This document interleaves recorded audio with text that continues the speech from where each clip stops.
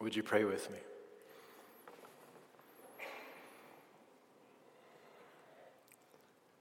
Loving God, send your Holy Spirit to blow through this place and through our hearts. Speak to us this morning, each in our own language. In Christ we pray. Amen. So today we celebrate Pentecost, a word that means 50th, borrowed from the Jewish tradition of the Festival of Weeks that takes place 50 days after Passover. And for Christians, it takes place 50 days after Easter and remembers the day that the Holy Spirit came with conviction and confusion upon the crowd of disciples in Jerusalem just after Jesus' death and resurrection. And as the text says, the Spirit came with a sound like a violent wind, and then tongues like fire rested upon the disciples, and they each began speaking in different languages. And so it was loud, and it was chaotic, and the crowd that gathered assumed that they must have been drinking. And then miraculously, they could understand each other, each in their own language. Are these not all Galileans, and yet each of us here in our own native language? The crowd said. What does it all mean? It's a striking image, this cacophony of voices and language all clamoring to be heard. And this year, as I reflected on this passage, what came to mind for me was the similar cacophony of voices that we experience every day in our 21st century world. With our never sleeping, always updating, media-saturated, 24-hour breaking news and the commentary on the news and the commentary on the commentary of the news, we are inundated with voices, some of them civil, but mostly not. Mostly, they rant and rage and talk on top of each other and talk past each other, not really intending to persuade the other side so much as inflame their base. And it works. We are inflamed. We walk around with tongues of fire, burning not with love of neighbor, but with outrage and disbelief. How can people believe that, we wonder? Who would do such a thing, we ask? And all of it feels, to me, so overwhelming and sometimes scary. It feels like theater and yet vitally important. It feels repulsive and addictive. Mostly it just feels exhausting. There are just so many issues. And there are so many opinions and stories and mixed perspectives on each of those issues. What's real and what isn't? What's important and what's not? It's hard to make sense of the world right now. But there is something hopeful in all of this. In our text, remember, it said that they could understand each other even though they spoke in their own language. And in today's world, part of what's going on is that people are insisting on speaking in their own language. We might wish that it weren't so complicated. We might wish for simpler times of, say, the 1950s. It seemed more civil. And in many ways, it was more civil. But it was not a time when people felt free to speak in their own language. At least not if you were a woman or queer or a person of color or had a disability or even just had different views on, say, capitalism or the military or the environment. It was more analogous to a time when there was one language and you either spoke it or you kept silent. So there is something beautiful about this cacophony too. There's a hint of revolution to it. a sense that things too long buried are rising up and refusing to be ignored, which of course makes other things rise up too. It brings up other voices that liked things the way they were, or benefited from the way things were, or just don't like all the conflict of the way things are. And everything just keeps getting louder and louder and louder. Remember when you were in elementary school and you went into the lunchroom? Now, if you were the first class in that large space, things were kind of calm and quiet.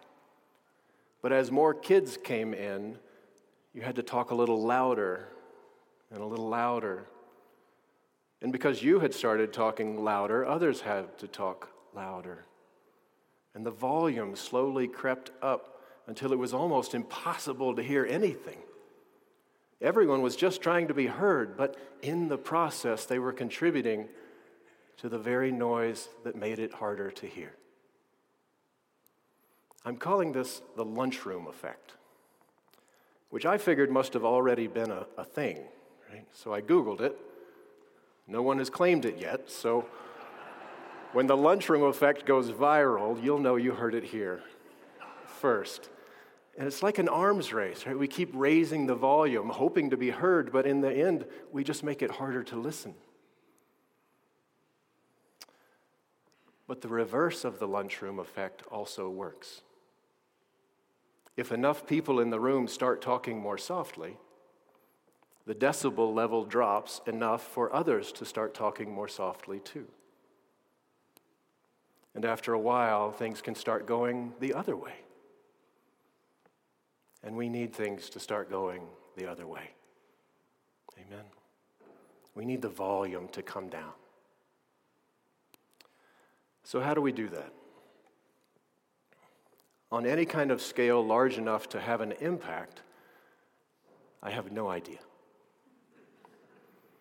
I mean, I did just come up with the lunchroom effect, which feels like plenty for a sermon, so I don't know. What I do know is that even our individual efforts to turn down the volume, even if they won't make much difference, they're still worth doing. Each of us has control over what we do or don't contribute to the noise level. So I have two suggestions for you. First, at least try not to add to the noise. This is the equivalent of the axiom, do no harm. If you can't find ways to decrease the volume, at least try not to increase it, which isn't easy, right? The last few years have been really challenging, no matter what our situation is. The pandemic and the politics and the gun violence and the wildfires and the 12 other things we've had to worry about have left us all angrier than we think we are and more afraid than we think we are. And that fear and that anger end up coming out sideways. We lose our patience with the tech guy on the phone. We shoot back a snarky email to a colleague at work. We complain and we criticize and we are grumpy more often than we used to be. Because it's really easy right now to add to the noise. And it's understandable. We need plenty of grace. But we're all also responsible for how we show up in the world. And being more careful about what we say and how we say it is an act of caring that our world desperately needs right now. It won't make much difference in the overall noise level, but it may make a big difference in someone else's day. And that might just help them be a little kinder to someone else, and one by one, maybe we can start moving the dial in the right direction. The second suggestion I have for you is that you can take breaks from the noise. The nice thing about the lunchroom that we're all in is that we're not in school, and there is no teacher monitoring the door. you can take your lunch out on the lawn if you want to. In other words, you can disconnect now and then from CNN and NBC and NPR and all the other letters too. I know we need to stay informed, but we also need to stay sane. And when we step away from our screens, we find there's a whole world out there that isn't paying attention. The rabbit in my yard in the morning is blessedly unaware of the latest headlines. And sometimes we need to be too. We need time to just go for walks, play games, read books, cook meals, work in the garden. Stepping out of the lunchroom is good for your soul. And it's also good for the lunchroom. Because when you go back in, you're more grounded and centered and more likely to be a part of the solution instead of part of the pollution. I really do believe our world is in a Pentecost moment right now. The cacophony of languages around us is challenging, but it is also hopeful. Voices are being heard that we've never heard before. And they have ideas and possibilities that we have never considered before. God is in the midst of all of this.